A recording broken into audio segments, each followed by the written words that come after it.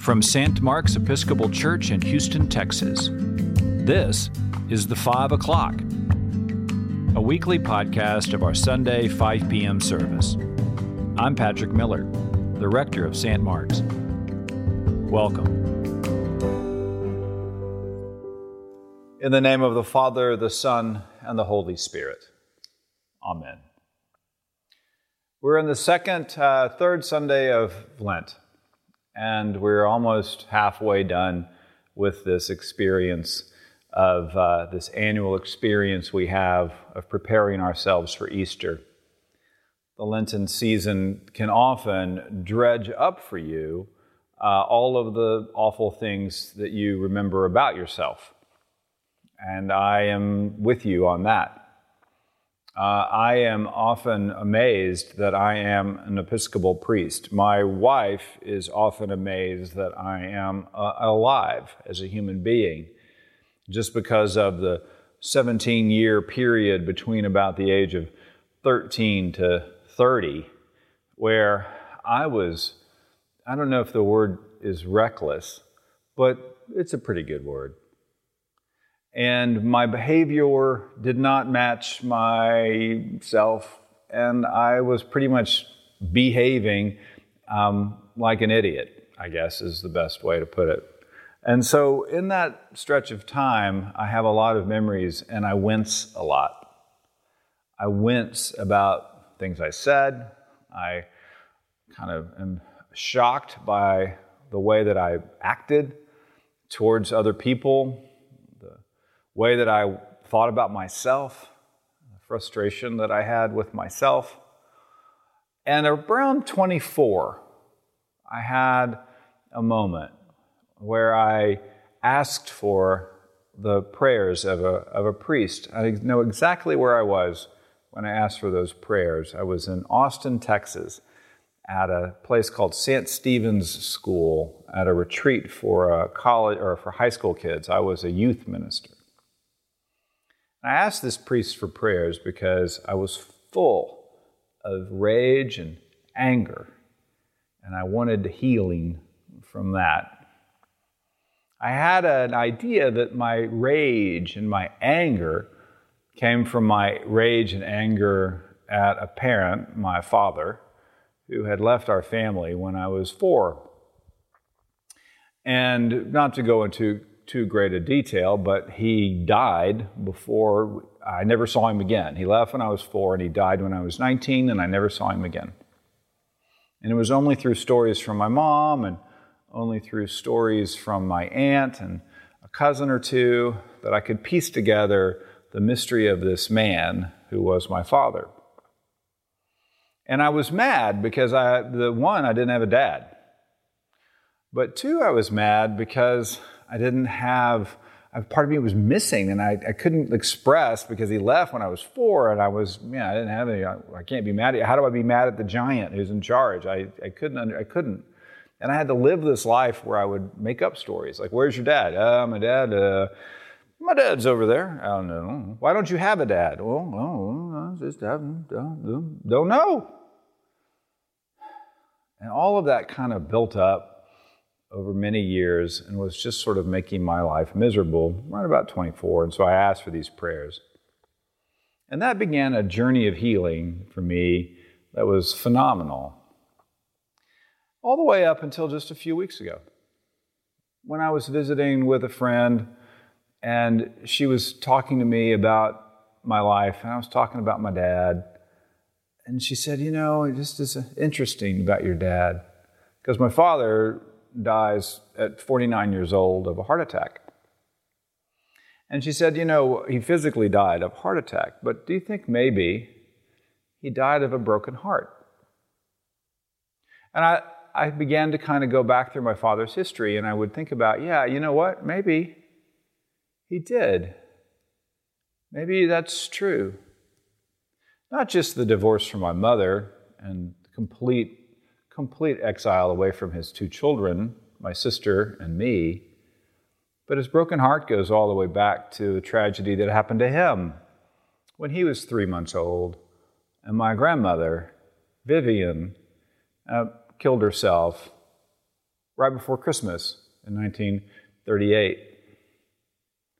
And the weight of that action by her and her own brokenness, and the way that that was transferred onto my father and to his own brokenness, which was transferred some more onto me and my sister and my mom, and that brokenness, all of that brokenness seemed to be a burden that I had suddenly inherited, I guess.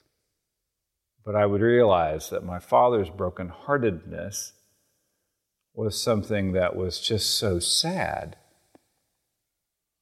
To bind up the brokenhearted is one of the things we say about our Christian faith. I tell you this story on this Sunday in Lent, after the story about the Samaritan woman at the well and her own sort of weird brokenness of multiple husbands.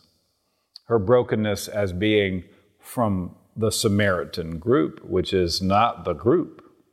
Her brokenness of being away from God in one sense, but close to God in another.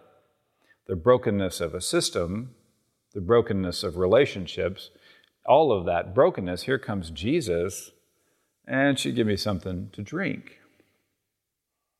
which he shouldn't be doing in the culture he's in, but she does, and they have a conversation at a well. And because of that conversation, many Samaritans came to understand and to believe that Jesus is our Savior. And it's in that little bit here, right here in the middle of Lent, where we're going to get into some really heartbreaking stuff when we walk through Holy Week. And we watch Jesus' heartbreak, and we watch the disciples' heartbreak. We watch all of this breaking occur. And we can look in our lives and see our own brokenness. We can see our own anger. We can see our own frustrations. We can see our own behavior. And suddenly we can see all of that being piled onto this crucifixion which will occur. And something for us to kind of ponder as we make our way that way to Easter is that right here in the middle of Lent, with all of our broken stuff, we should start letting it go. It's the past. I am not the person I was between 13 and 30, by a long shot. I am not the person I was when I was behaving that way. Through prayer and a request for healing, through hard work of thinking and writing and journaling and talking and giving myself to the process of healing, I've found that Jesus does something very good to the brokenhearted. Jesus mends the brokenhearted. And that's you, and that's me, and that's us. We're that woman at the well. We've got a past, but we also have our future. We will go through brokenheartedness again and again. We will know it. Grief is guaranteed as a human. But we Christian people, we have something to share. Good news, beautiful news, glorious news, that Jesus Christ is our Savior. And we want to share that news with the world. Amen.